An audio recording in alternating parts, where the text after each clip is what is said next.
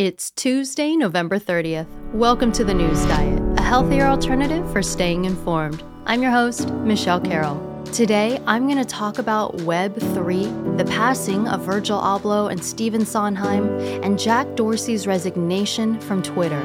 Let's be informed so we can get on with our day. The term Web3 has been popping up in recent months, referring to what some technologists and cryptographers think is the next stage of the internet. So Web3 is a trendier way of saying Web 3.0, and this is the stage that would come after Web 2.0 that we all experience right now, and Web 1.0, the era of internet that luckily is behind us now. 1.0 refers to the much earlier days of the web that was pretty much limited to reading and maybe some light interaction. This was a very messy time for digital experiences, with web pages just kind of all over the place, with no real organization to the cyberspace. Web 2.0 refers to how we interact with the web today, where what we now call big tech companies have come along and created a much more structured way of navigating it all. Think how Google and Facebook have refined and consolidated how users can search and communicate on the web. It's a much more digestible process. Even though the 2.0 experience is inarguably better than its preceding generation of 1.0, there are still criticisms about how it currently functions. The main concern being the consolidation of power between a few companies that hold massive control. Namely, the same companies that revolutionized the web experience in the first place: Google, Facebook, Twitter, etc.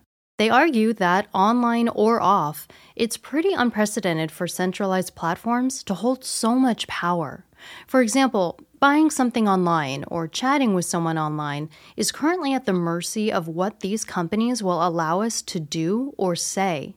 And considering that the world now runs on the internet, this is seen as problematic to some. So enter the idea of Web 3.0. The goal of Web 3 is to move users to a more decentralized experience, allowing people to interact in a more peer-to-peer approach without the need for a third-party platform in order to do so. This idea stems off the blockchain technology, which has allowed the creation and rise of cryptocurrencies like Bitcoin. I've touched on blockchain in past episodes, but in short, what it is essentially a way to transact online, and transact here could mean many different things, from person to person, safely, securely, and independently. So for example, if I wanted to send someone some money, I could send it to that person instantly, without the need for, say, a Venmo, who charges fees and has their own terms of services, and also subjects users to possible bank fees and terms of services.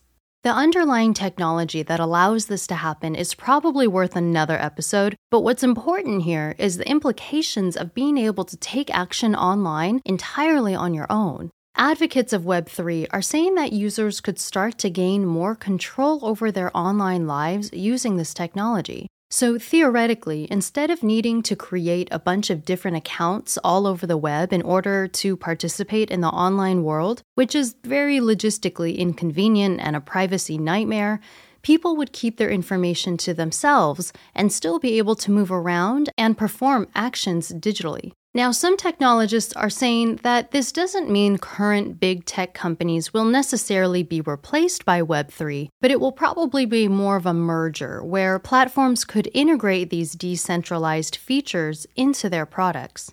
It's the start of a much larger conversation about how the blockchain and decentralized technologies are moving beyond just cryptocurrencies and starting to find its way into our everyday lives. Over the weekend, two industry magnates passed away: fashion designer and entrepreneur Virgil Abloh and composer Stephen Sondheim. Virgil Abloh was the founder of fashion house Off-White and the menswear artistic director of Louis Vuitton. He also had a close relationship with Kanye West, who he served as artistic director for starting in 2011. Abloh was a highly influential figure in the fashion industry, credited with spearheading the marriage of street and luxury fashion over the last decade. On Sunday, it was announced that he had passed away after a 2-year battle with a rare cancer. He was 41 years old.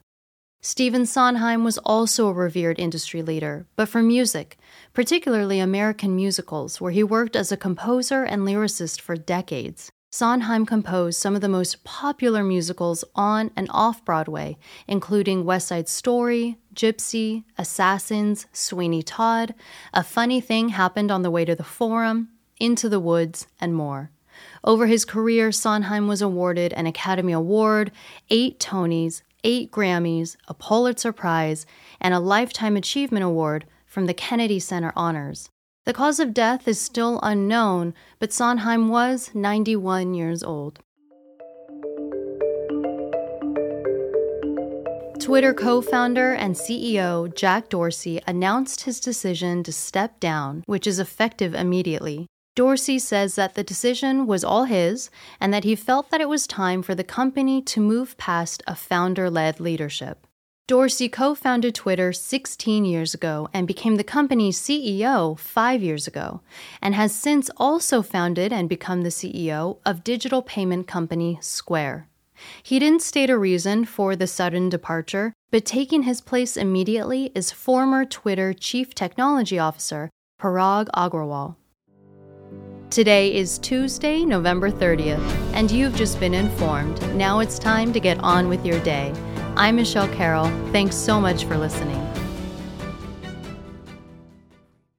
If you like the News Diet, be sure to subscribe to the show wherever you listen to your podcast so you can always get the latest episode. And leave a review, as we all know how that helps boost a show's visibility.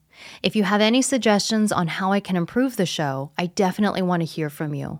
I want the News Diet to be as valuable as possible for you, so if you feel compelled, please feel free to reach out to me on Twitter or Instagram @thenewsdiet or directly to my email, feedback@thenewsdiet.com.